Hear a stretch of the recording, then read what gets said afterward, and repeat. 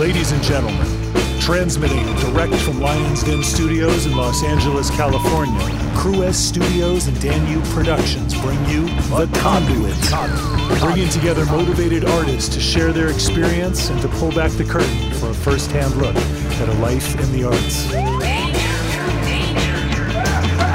Today our guest is Z-Trip, ace DJ for LL Cool J, the godfather of the mashup and go-to remix producer.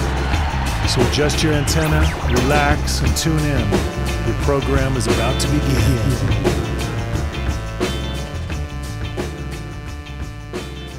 Hey everybody, I'm Dan Ubik. Welcome to episode 7 of The Conduit, a podcast where I sit down and talk to amazing, courageous people about making a living in the arts. Today my guest is globe-trotting DJ and producer Z-Trip, recipient of America's Best DJ Award. Zach has been called the godfather of mashups and has collaborated with everyone from Nas, LL Cool J, Public Enemy, Rakim, and Talib Kweli to folks like Bass Nectar, Chester Bennington, R.I.P., Shepard Fairey, and DJ Shadow.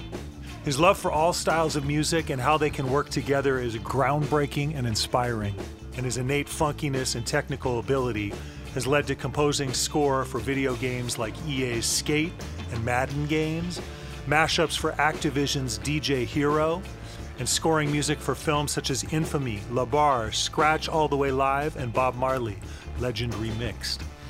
In addition, Zach has done remixes for everyone from Nirvana, the Beastie Boys, Dead Weather, and the Jackson 5. Zach's work ethic is to be admired, as is his love of music, approachable demeanor, and positive attitude.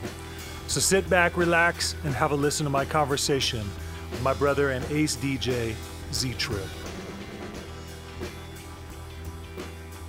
Zach, Z-Trip, welcome to The Conduit, man. Thanks so much for being here. I'm stoked to be here, man. How are you, Dan? Oh, I'm good, man. I'm good.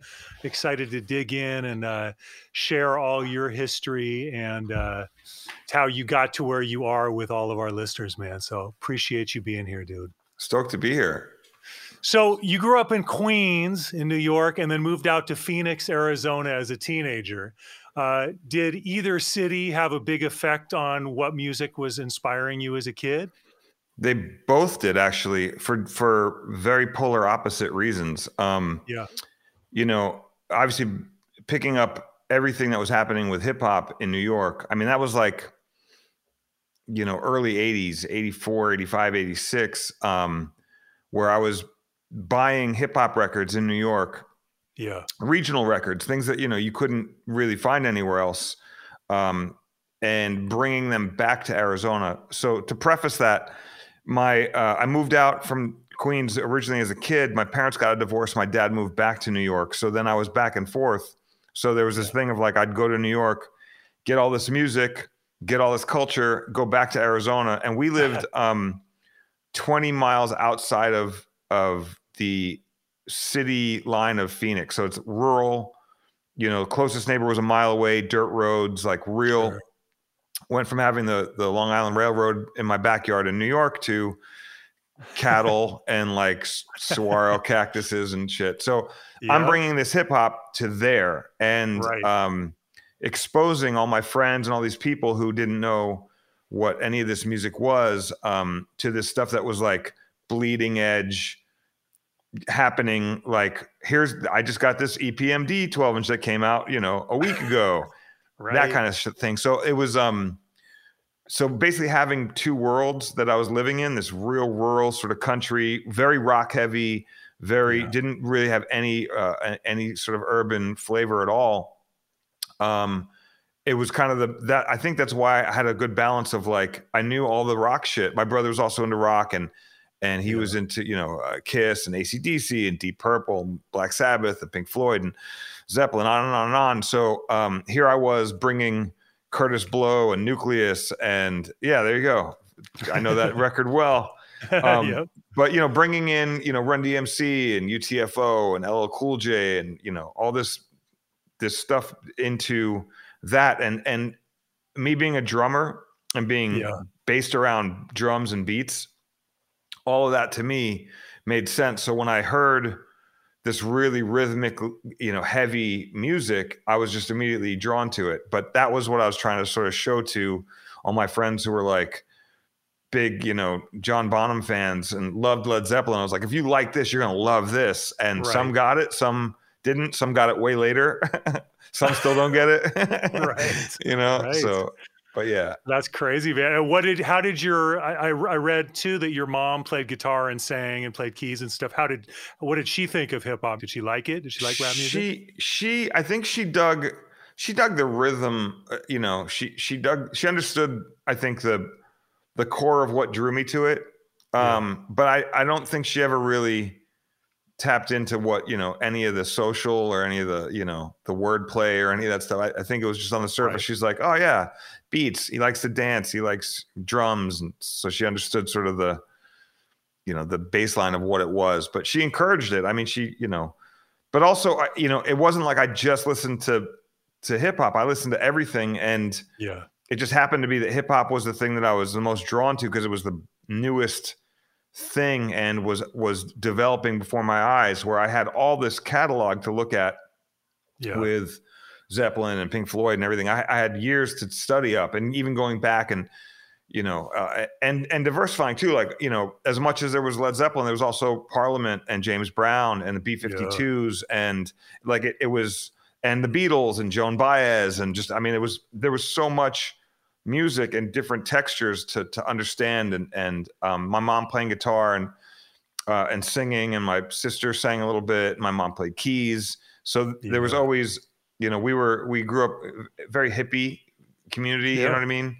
So there's a lot of potlucks at the house, a lot of hippies hanging around, a lot of sing-alongs, a lot of interesting smells as a kid walking around, So, but it was.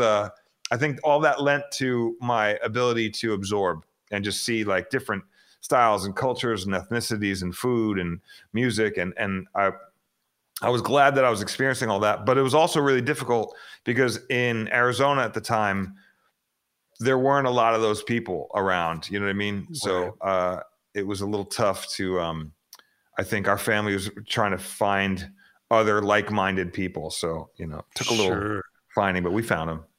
She's right, man. You always do. We find our tribe, man. Yeah, true. Dang. Well, so you're buying all these records and bringing them home and playing them for people in Arizona. What kind of clicked with you as far as like seeing the DJ behind all these MCs and knowing that you could put these records that you've been buying to work?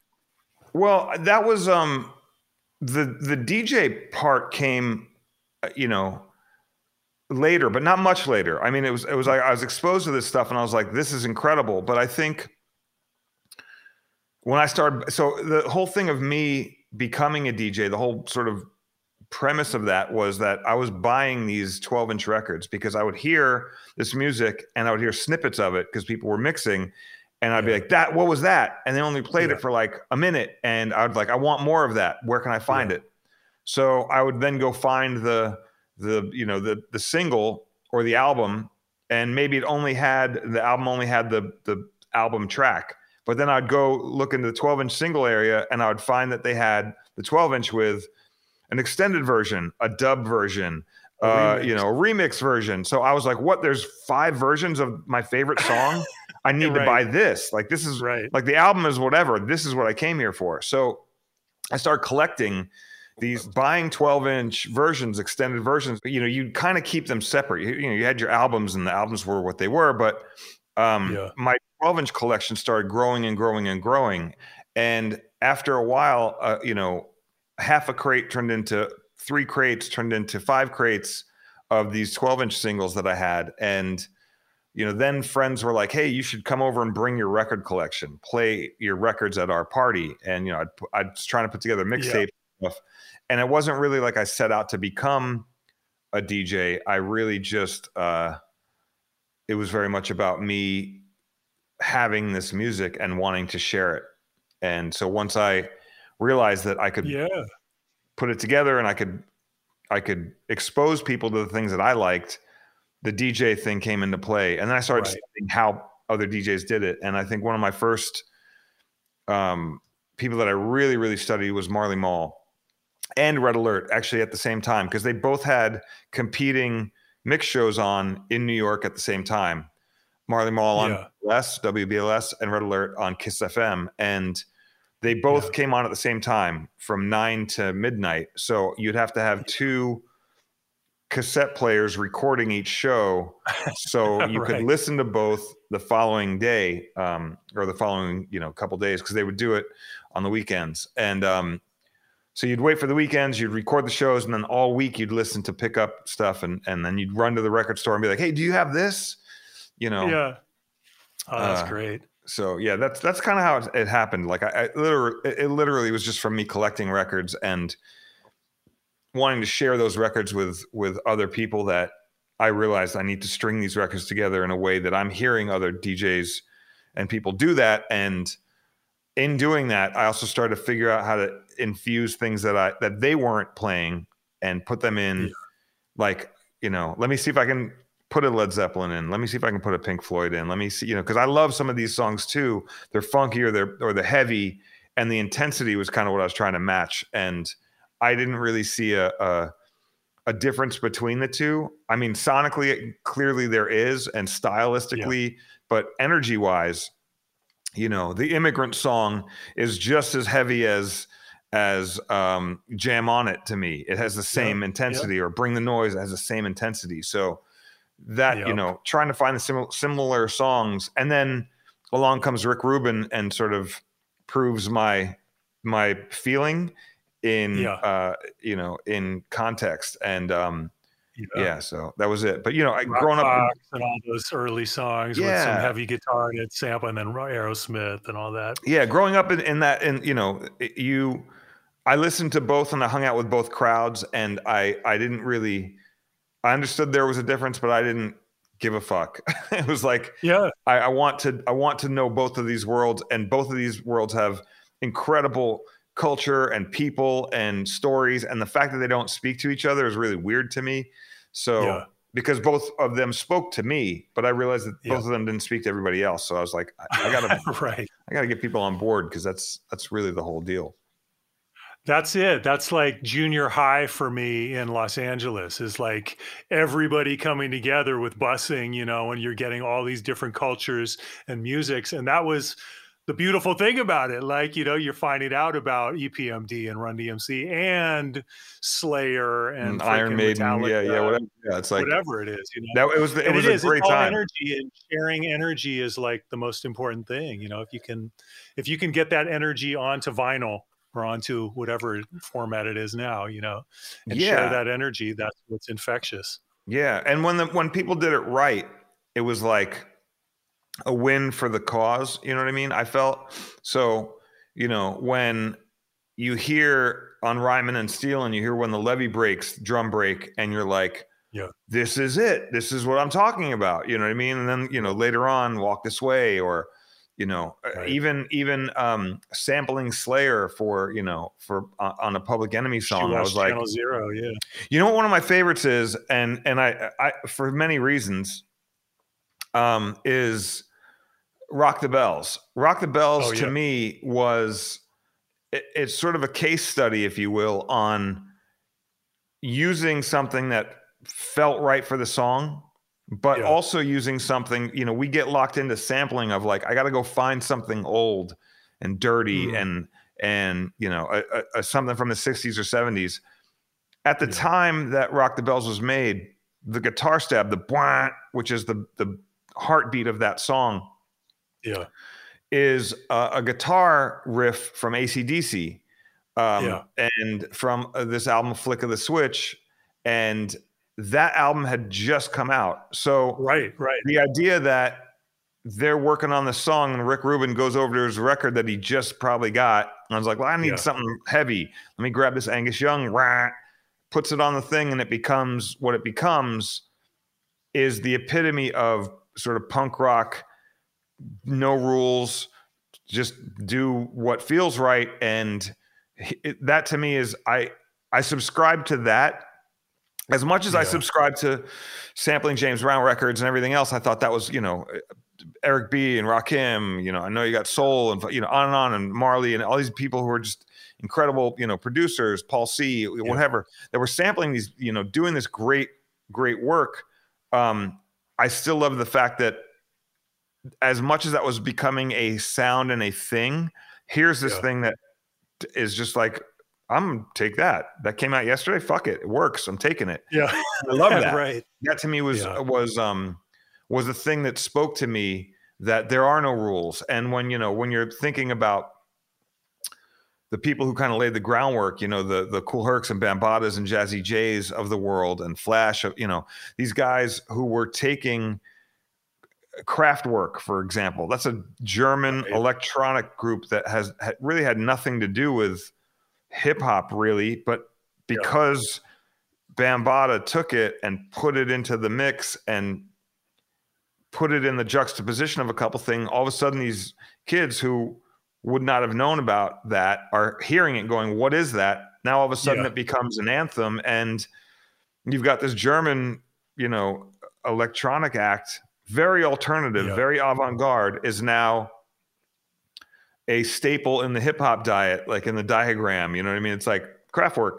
Totally. So I loved that. And I think that blueprint was embedded in my DNA at an early age. And when trends started happening, I started becoming less excited about whatever the trend was and more wanting to go down the path of like, let's keep pushing these boundaries, and seeing producers like Timbaland and all these guys doing sampling Middle Eastern records and like just let's keep pushing this, because it doesn't always have to be the same thing. You know what I mean? And people get really caught up in what sells or what's hot. And I feel like that's great. You can chase the money, but like creatively make something that's going to stand the test of time. And that's kind of what I felt like.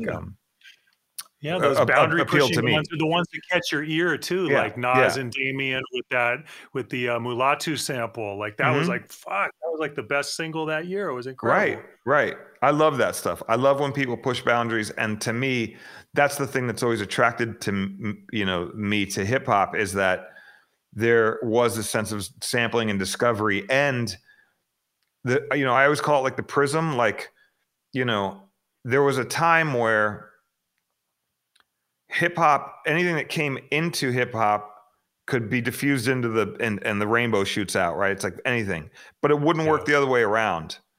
You know what I mean? It's like trying to get like, it was very hard to get a rock or a country or jazz or anything to do hip hop, because it was like them trying to do, like, that's why you saw the commercials, like the Flintstones rapping or whatever the fuck, you know, bullshit, like everybody trying to hip hop because that was hot, and they were trying to co-opt that into, you know, the culture, but like it only kind of worked one way for a very long time.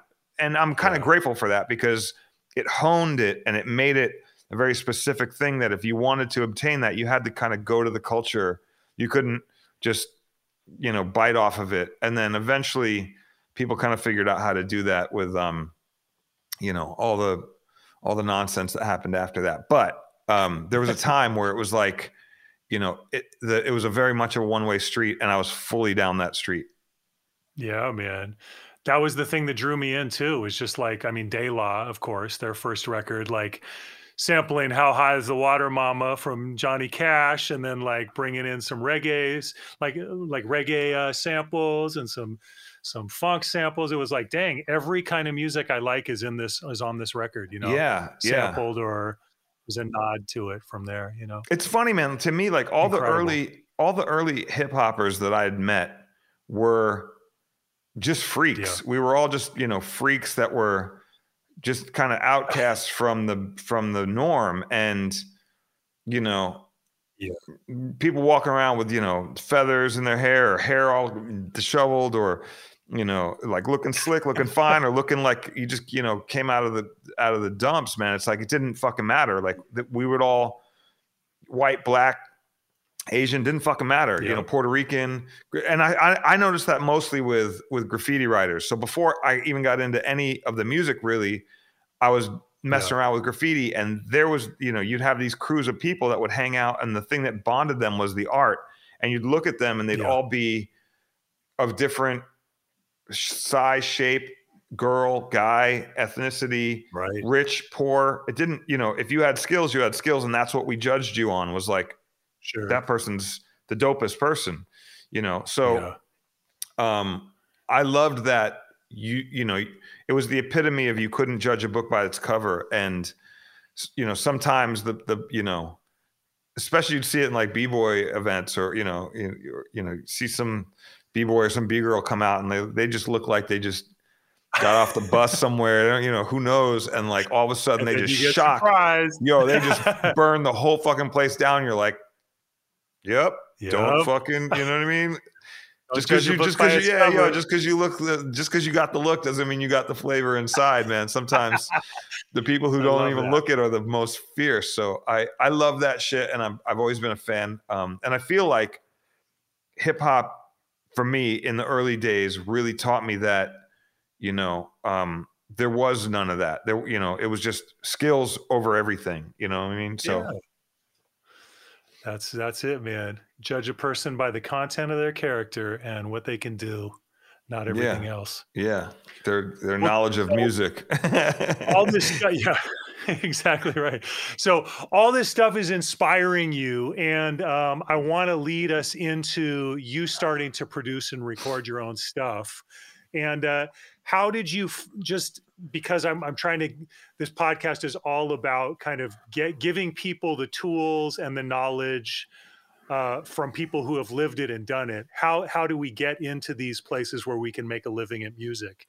So you're listening to Marley and Red Alert, and you're hearing all these great productions. You're loving all kinds of music from all kinds of genres that you're loving. What gets you into wanting to produce your own stuff, and what are your first steps into producing your own stuff? The very first steps were me making pause mixtapes. You know what I mean? Like that's real rudimentary, but like it was the ability of, I want to be able to create my own version of this. So how do I extend this? Like, this is my favorite part of the song. I want more of this. So that became pause mixtapes and trying to extend it. Then once I actually got a sampler, actually turntables, then it was like I could do it manually. But if I wanted to loop something, it was like, I need a machine that can do this. So my first sampler was an EPS 16 Plus, the Ensoniq. And once I got that, I was off and running, because I could then start putting together collages of things. It's like, I've always wanted to put this beat with this guitar or this vocal thing. And so I started doing that. Then the next thing was a 4-track. So to be able to record, let me lay the drums down or the loop down, let me lay the vocal down. And so that became a way to do it. And eventually over the years, fast forward to Pro Tools and having, my first really raw digital, audio workstation, I was able to start moving things around, you know what I mean? And the editing became one of my favorite things, because then as a DJ, I could start making my own edits of things and making my own versions of things. And fast forward to now, that's commonplace. You could do all that shit on your phone. You know what I mean? There's a million different ways to do it. Very cost effective. We used to have to go to, recording studios to do that. If you want to, like, I always wanted to scratch my name. That was always like a goal. I want to be able to scratch my name. So the first time I was able to do that was taking an acetate, cutting a lacquer 8 times on one side, and then testing the first 2 to get the flavor right, and then recording the next passes until you'd burn all of them. And hopefully you got, the good take.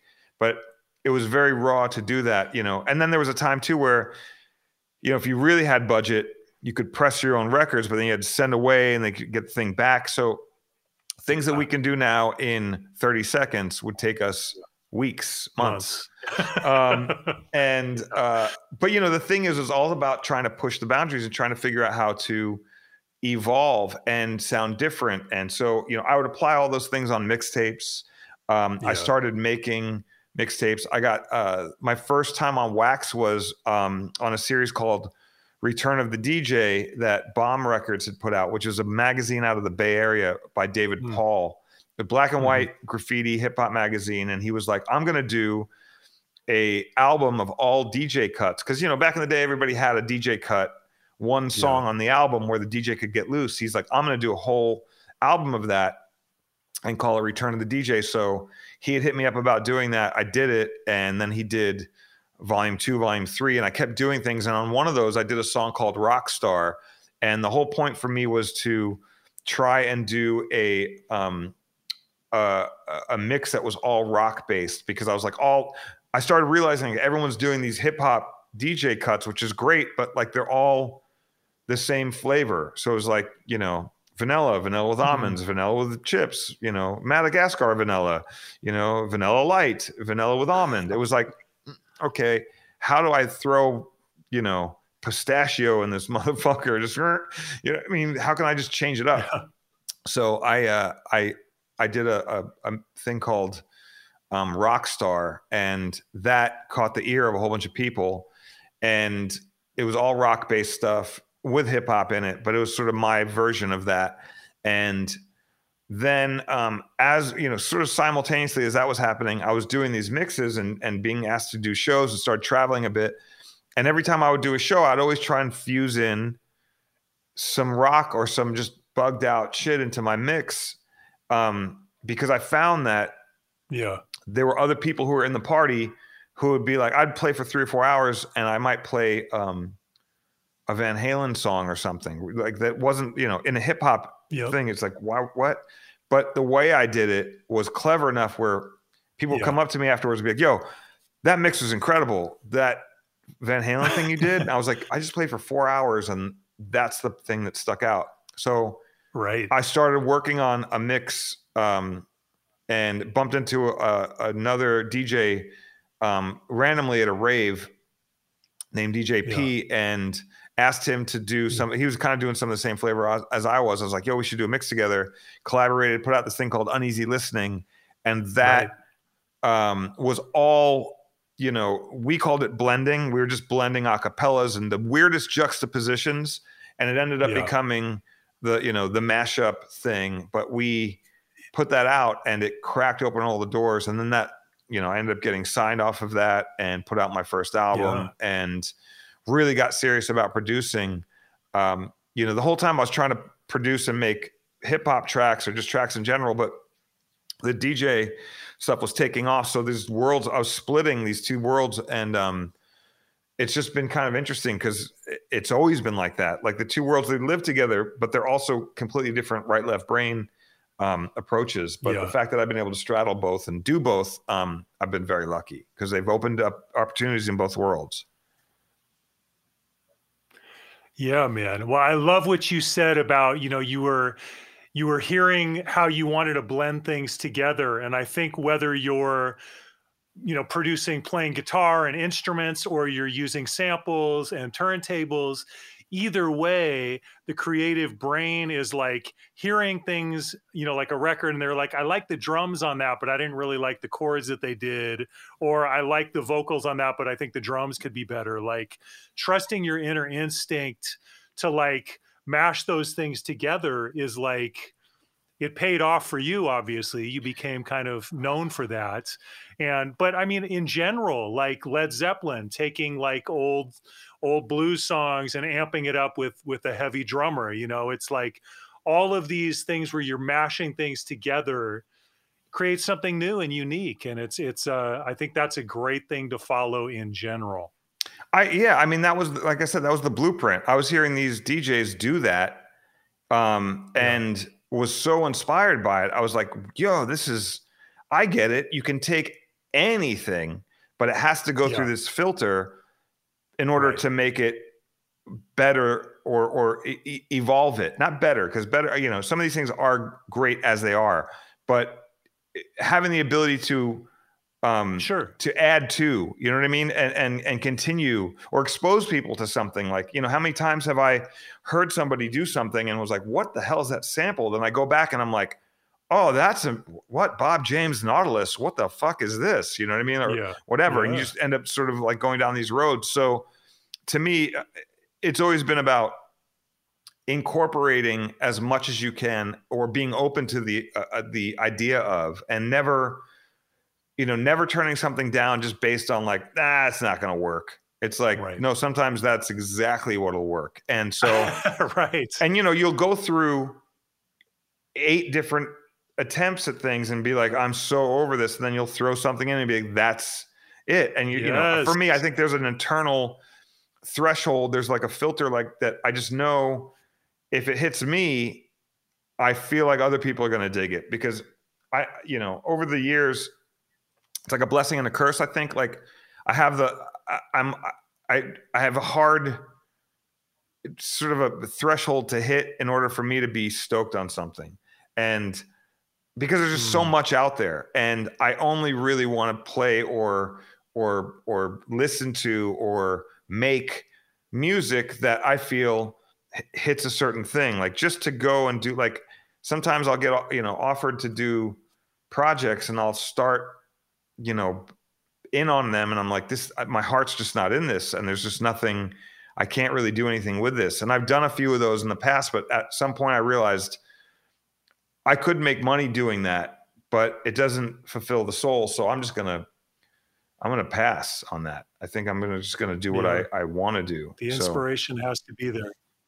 Has to, like, it's, you can put out work, but is it your best work? Right. Yeah. Right. Well, so Uneasy Listening Volume 1 is doing well. You're getting all these great reviews. Things are happening.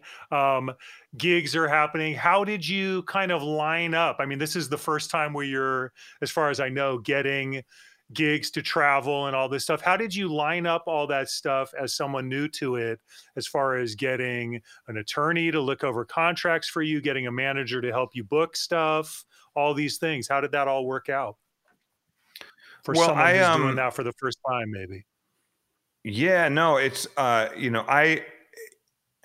was just sort of doing the work and just going, doing a lot of it myself, booking all the flights, traveling, figuring out, didn't really know much about anything, was just sort of fake it till you make it a little bit, trying to figure out how to evolve it. I ended up speaking to a friend of mine who was working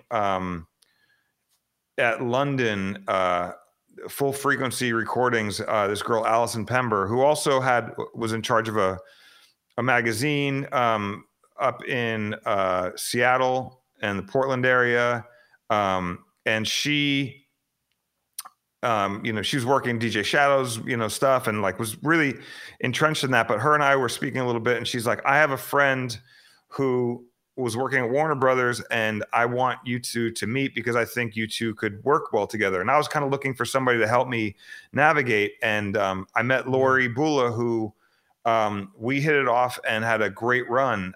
She was my manager for 13 years. And but it was also sort of uncharted territory a little bit for her, because she was coming out of a job at Warner Brothers where she didn't want to be doing that anymore. She wanted to be managing. So we were kind of figuring it out together as we were going. And, that, I think it was great for us because we got to learn a lot of things together, and some of the negatives, some of the positives. But, I think for anyone who's coming up, finding somebody who's in your trajectory is crucial. I would say more so than finding somebody who's already established. I love the fact that she was, she hadn't really done this much, before. I love that she was a woman. I loved that, that she had a lot of stuff stacked against her, just like I did.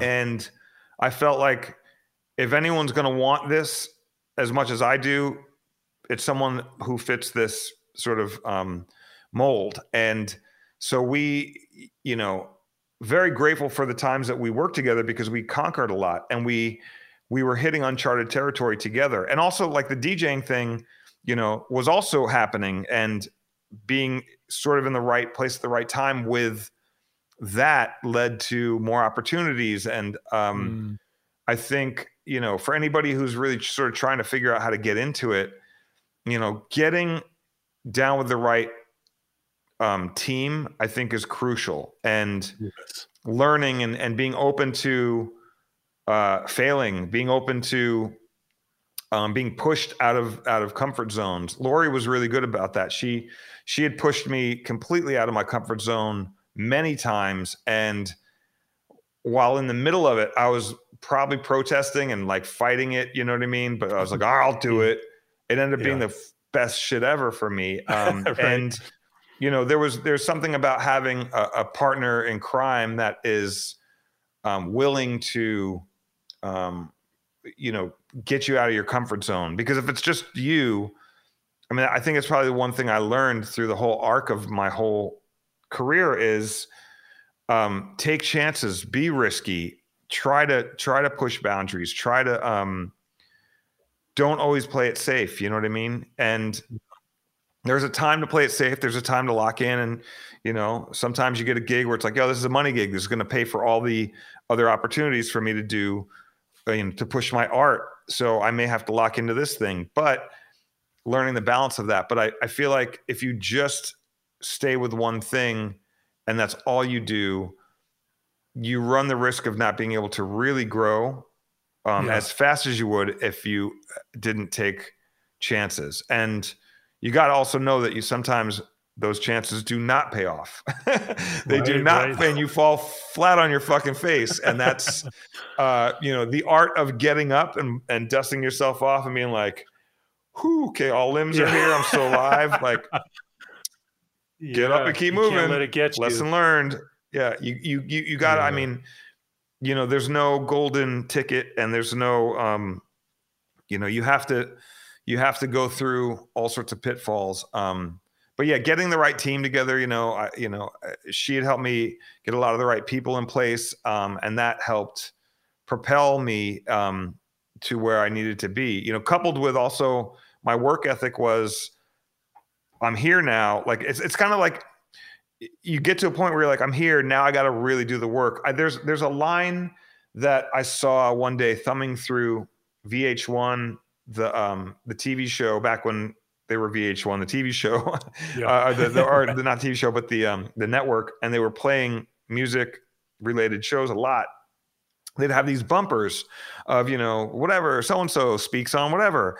And I remember they had Ace Frehley from Kiss on there for a second. It was some interview where they were asking him about making it. And they were like, hey, what does it take to make it? And he's like, oh, well, first you got to get so good at your instrument to the point where you eat, sleep, live with the instrument, learn it, get better than everybody else that you possibly know.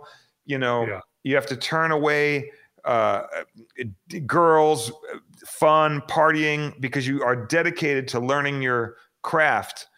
And then once you get really, really good, the best you could possibly be, then you have to compete with all the other people who have done the same thing. And I was like, yeah, that's kind of right. Because you got to get really good. And then you get into the pool with the rest of the people who are that good or better than you. And then you have to figure out how to go to the top of that. So there's that level of like, you know, I always would joke around with like, you know, friends of mine, a lot of MCs back in the day would be like, you know, yo, when I get signed, dude, I'm going to fucking blah, blah, blah, blah. Yo, when I get signed, I'm going to, and it's like the idea that that's the goal is like, when I get signed, I've made it. Yeah. It's like, no, when you get signed, that's when you get to work again. That's right.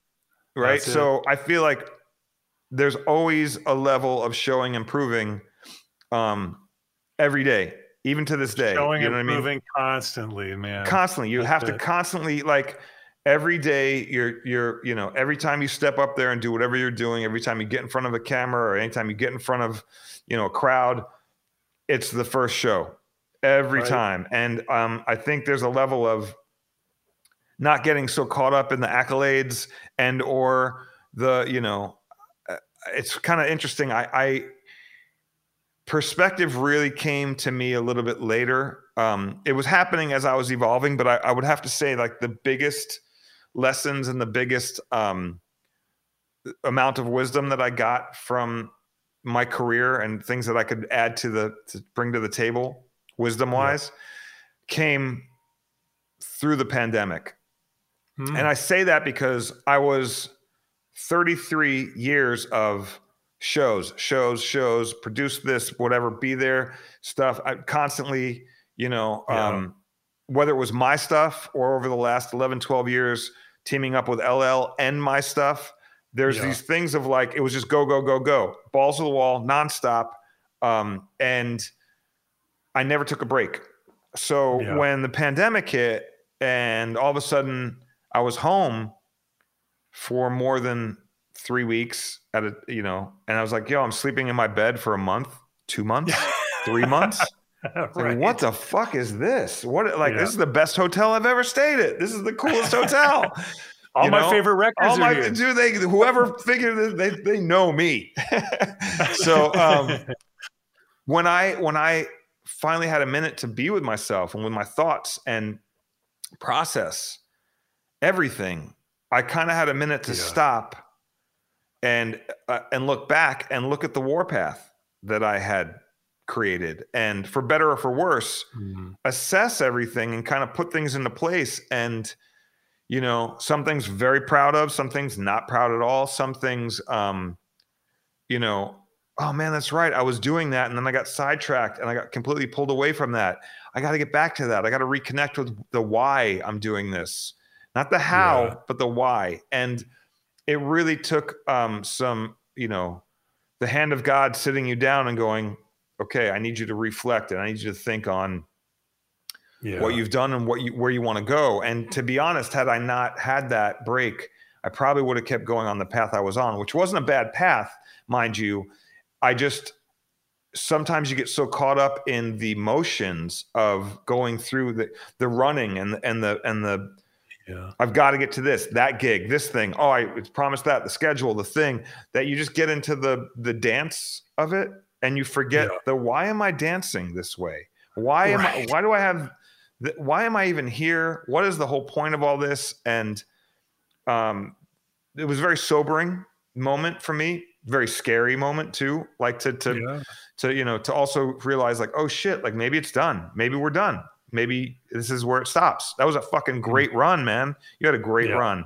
Be grateful, shut up, and just, count your fucking winnings and go sit in the corner and process. Right.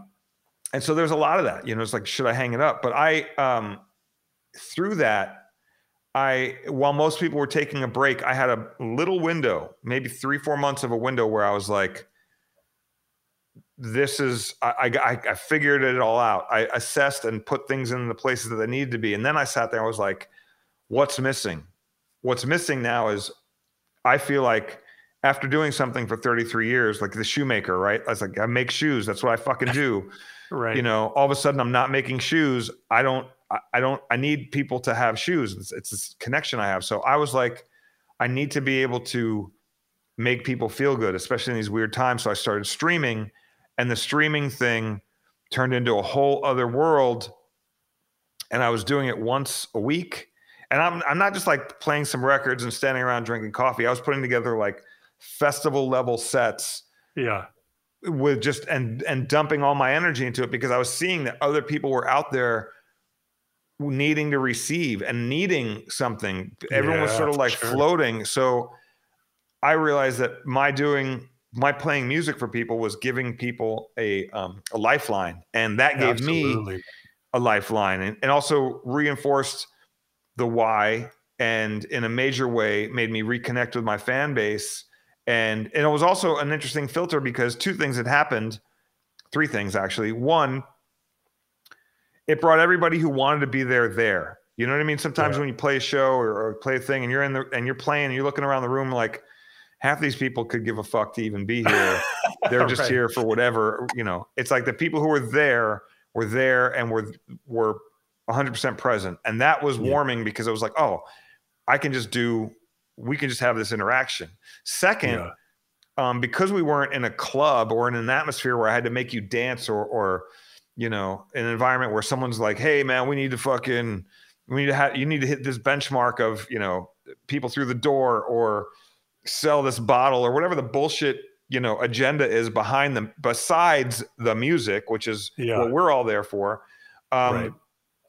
It took all that away. And so and it was everything was flipped. So instead of like, I remember seeing certain DJs go in and start playing like they were still at the club, and I was like, that's cool for people who want that, but Yeah. I felt like it was the opposite. Like people are now sitting on their couches, like chilling, watching, and so you could play music, you could dig into your bag and play some stuff that's really like heady or groovy, stuff that you would play only at an opening set or stuff that you would never play at all. And people were like, yo, what is this? Because people were just wanting to connect. And if it gave them a vibe or a feeling, they could finish that stream and close their laptop and be like, yo, I feel like I went to church. And music has a power to heal. So I was hearing like all this music that I was playing to heal myself, I started playing for other people, and it allowed, it just opened up this whole other thing. And then the last thing, sorry to be on this tangent, man, but the last thing was really amazing for me was something that, you know, as a DJ, putting it all together live, very technical, very hands-on. It's like if you're doing some incredible fucking shred and you want everyone to see you doing this thing because it's so like, that's Eddie Van Halen level shred. Like, oh, that guy knows how to, you know, like you want people to know that I did all this work, and, you know, it's something that you care about. And you know that there's very few people who tap into that, but those who do, you want to show that because you're upping the craft and you're wanting to push that. So there was this level for a long time where in the DJ community, it became less and less about the how and the what you were doing, and more about the spectacle or the pyro or the lights or the overall wow of it, where people were, you know, going to see a Cirque du Soleil level event as opposed to an acoustic performance where you're like just locked in. So when streaming happened, it was us in front of a camera. And I noticed this when I did a rave, an online rave, like Pasquale from Insomniac, the guys who throw the biggest festivals in that world, EDC and Nocturnal Wonderland and on and on. Yeah, right. You know, OG LA rave dudes. When Pasquale hit me up, he's like, "Hey man, I want you to do a rave. We're doing a thing in trying to keep people, you know, sane." And I was like, "Okay, well, what's the deal?" He's like, "Well, we're gonna do a virtual rave," and they took their office waiting room area and converted it into a studio, and they had a set of CDJs, and they would have a DJ come in, play, and then exit out the other door. Then someone would wipe down the stuff, and then the next DJ would come in and play, and then they'd exit.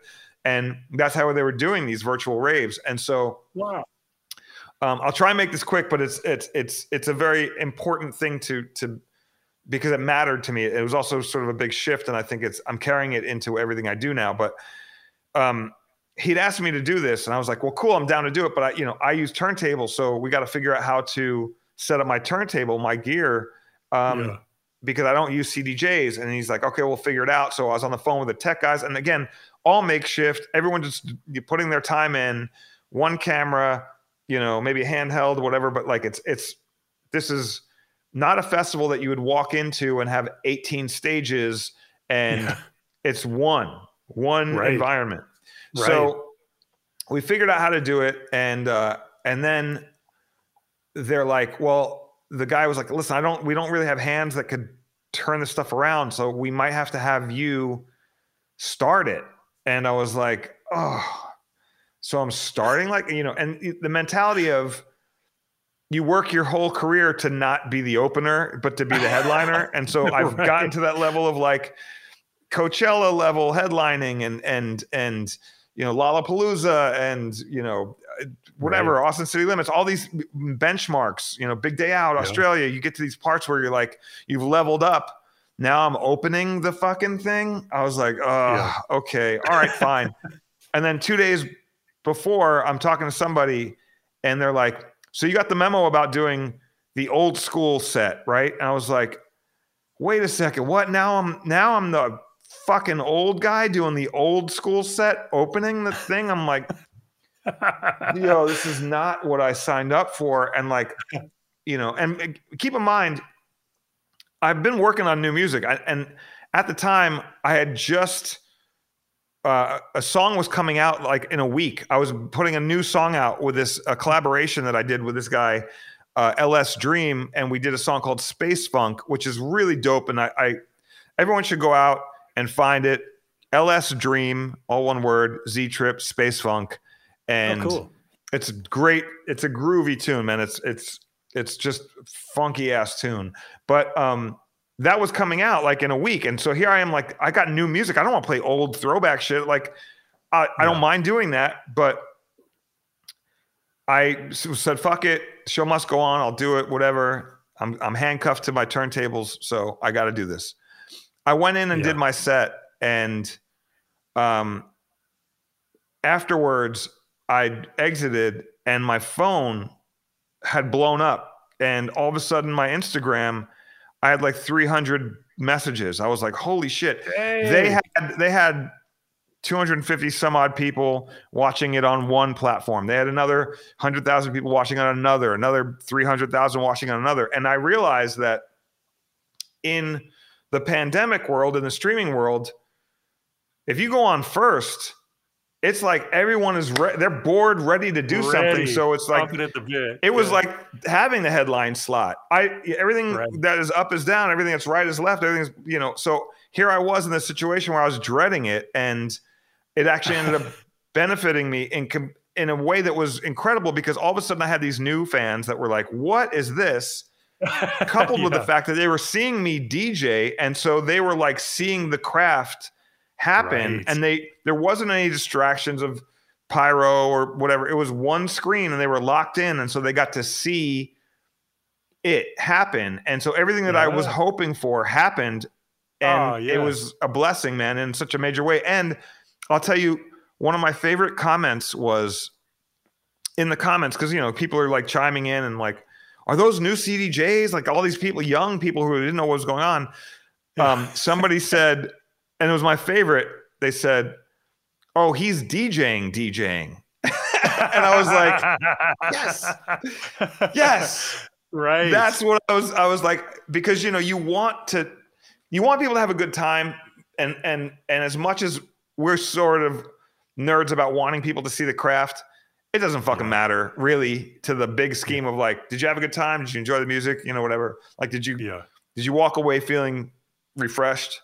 Like, but if you get boiled down to like, did you notice my cuts and my scratches and the blend and the thing? And like, I want you to know that, because I care about that. But it's so hard to do that. It had been so hard to do that pre-pandemic, because it became less about that and more about the, you know, the show and the all the bells and whistles. And I'm not mad at that, but I was able to go up there, and I ended up giving them a thing where I was like, I'm giving you old school with new school flavor. And that was the mantra. And so I was able to play my brand new track. I was able to play some throwback stuff, but take stuff that was old and rinse it out with new flavor. And so it was really sort of like, boom, there you go. Here's the epitome of why I've been doing it for as long as I've been doing it, and why they asked me to be here. And I basically onboarded all these new fans and young people who were curious, and I love that. And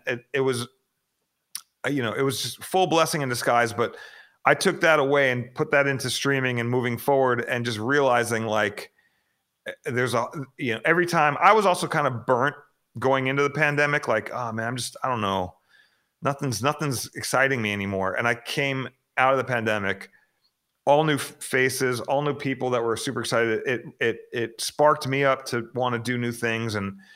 And so anyway, again, I put out another song with my homie LS Dream called Moonlegs. That's a new one that we put out not that long ago. But I'm still doing new stuff, still doing my DJ stuff. But that moment, pandemic, was really it made the why that much more concrete and reinforced, and made me reconnect with the young me, and realizing that I don't have to do what I thought I had to do to continue my path. I can do exactly what I feel.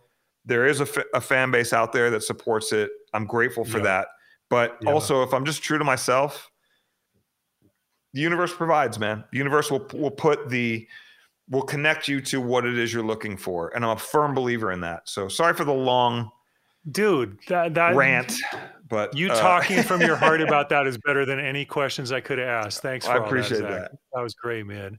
And I love what you said about, that it brought you back to why you started doing this in the first place, because you're doing it here.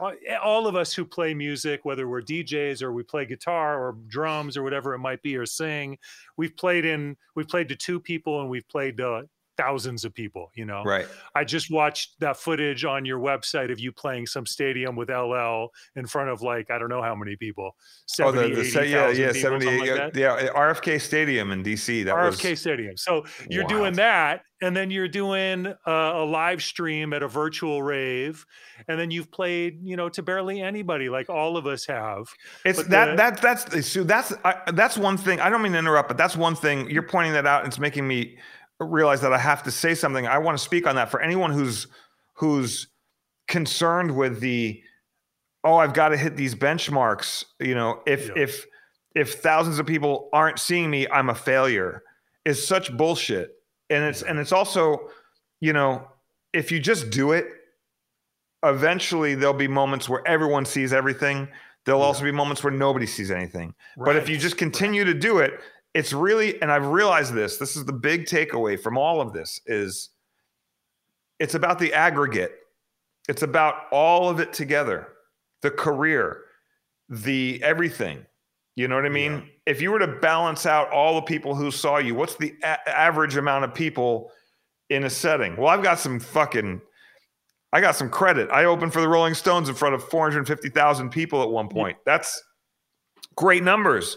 But I've also done some shows where tickets didn't sell too well, man. And I had 80 people there. So, that might have been just as fun too. It could have been. Sometimes those are even more fun. Sometimes those are even better, man, where you're like, I got to really work for this, man. I got to fucking get, you know what I mean? Right. So, but the whole point is getting caught up in the numbers game, my followers, likes, who received it. Am I worthy enough? Did I, the self-worth, the connection to the dopamine rush of I got a all that shit. We all get so caught up in the chasing of that. And I found that would happen a lot with also sometimes people in the team get caught up in that because numbers matter to them. I can't get you booked if you haven't sold X, Y, and Z, or I can't up you because of this. So there's a level of that matters. And if you're doing great numbers, then that's great for your career. But if you're not, then that's not great for your career. But for your creative, sometimes just going and doing something because you feel it. Yes. Had I not done that virtual rave thing with Pasquale, with EDC and that whole thing, I wouldn't have had those people. And I was going into it with such a negative energy of I'm the opener, I'm the old guy. Fuck, man, I'm on turntables. This is just the fucking worst. Coming out of the mentality of judging my highest with where I was at that moment. And I think you have to forget about that shit. Every gig, go into it like it's your first. Put your heart and fucking soul into it, because you never know who's watching. You never know what's happening. Yes. That to me is the most sage advice that I could give to anybody, is play every show like it's your first and like it's your last. You know what I mean? Right. That's all that fucking matters, is that moment. And don't not give your best because you're like, oh man, no one's going to see this. Fuck it, man. Don't, as a DJ, don't, cover your title and share everything. Be open, be friendly, say hi to everybody. At the end of the show, take as many fucking photos. Be grateful to be in this position. Be grateful that you have the opportunity to share and that you also have the opportunity to receive, because it's not just about getting up on stage and giving.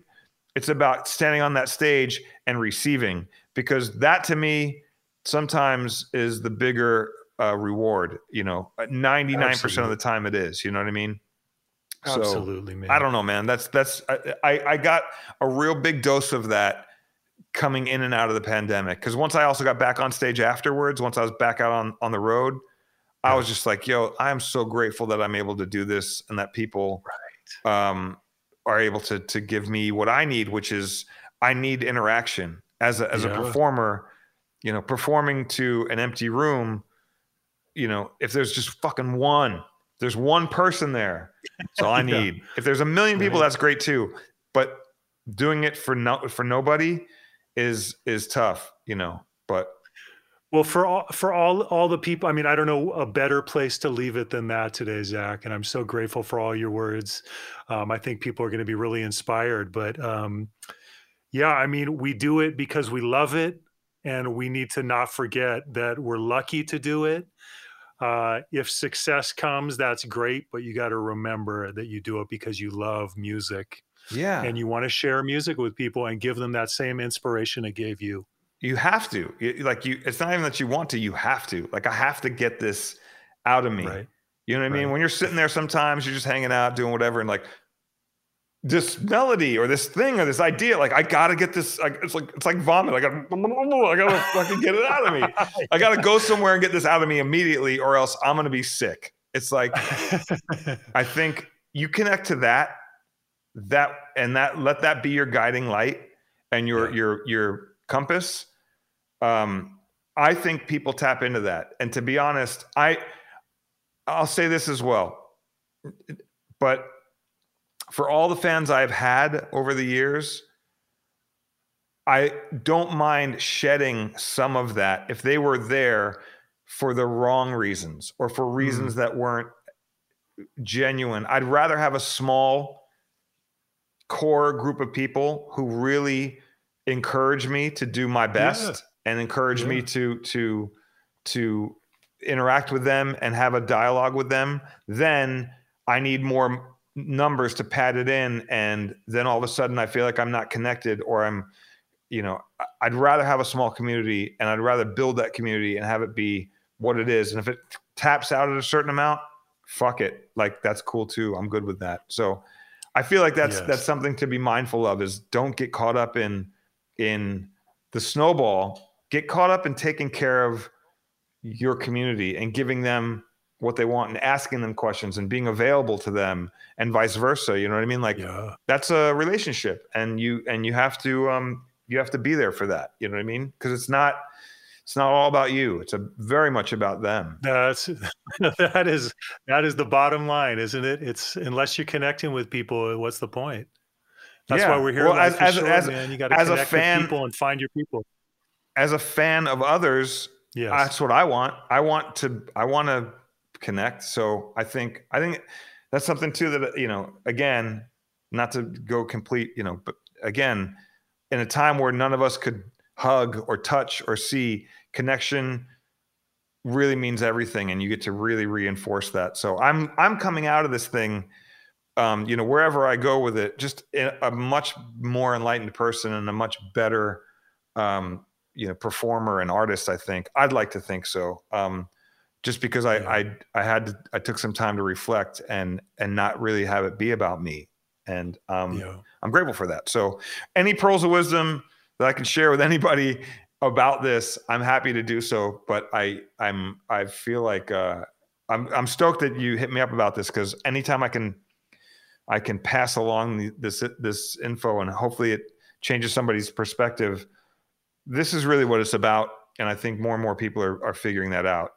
You know, it's about this real raw thing, and that's, you know, the art, the music. Yeah, man. The music is everything. Well, I love you, and I hope to see you real soon in person. But for now, same, virtual man. Fist bump. Love you back as well, brother. Thank you for having me. Anytime, all time. My pleasure, man. Thanks for coming on, Zach. You rule, bud. And thank you, brother. We will catch up in real life very soon. Definitely. All right. I hope you enjoyed this episode of The Conduit. The Conduit is brought to you by Crew S Studio and DanUbeProductions.com. Many thanks to the folks at Squadcast, Polymash, Captivate, We Edit Podcasts, Universal Audio, Audio-Technica, Shure, and Avid. Extra special thanks to my brothers from Other Mothers, Scott Power, Alex Desert, and Bill Coulter. And last but not least, go check out Soul Picnic, my hand-picked music playlists on NotRealArt.com. Until next time, this is Dan Ubick, signing off.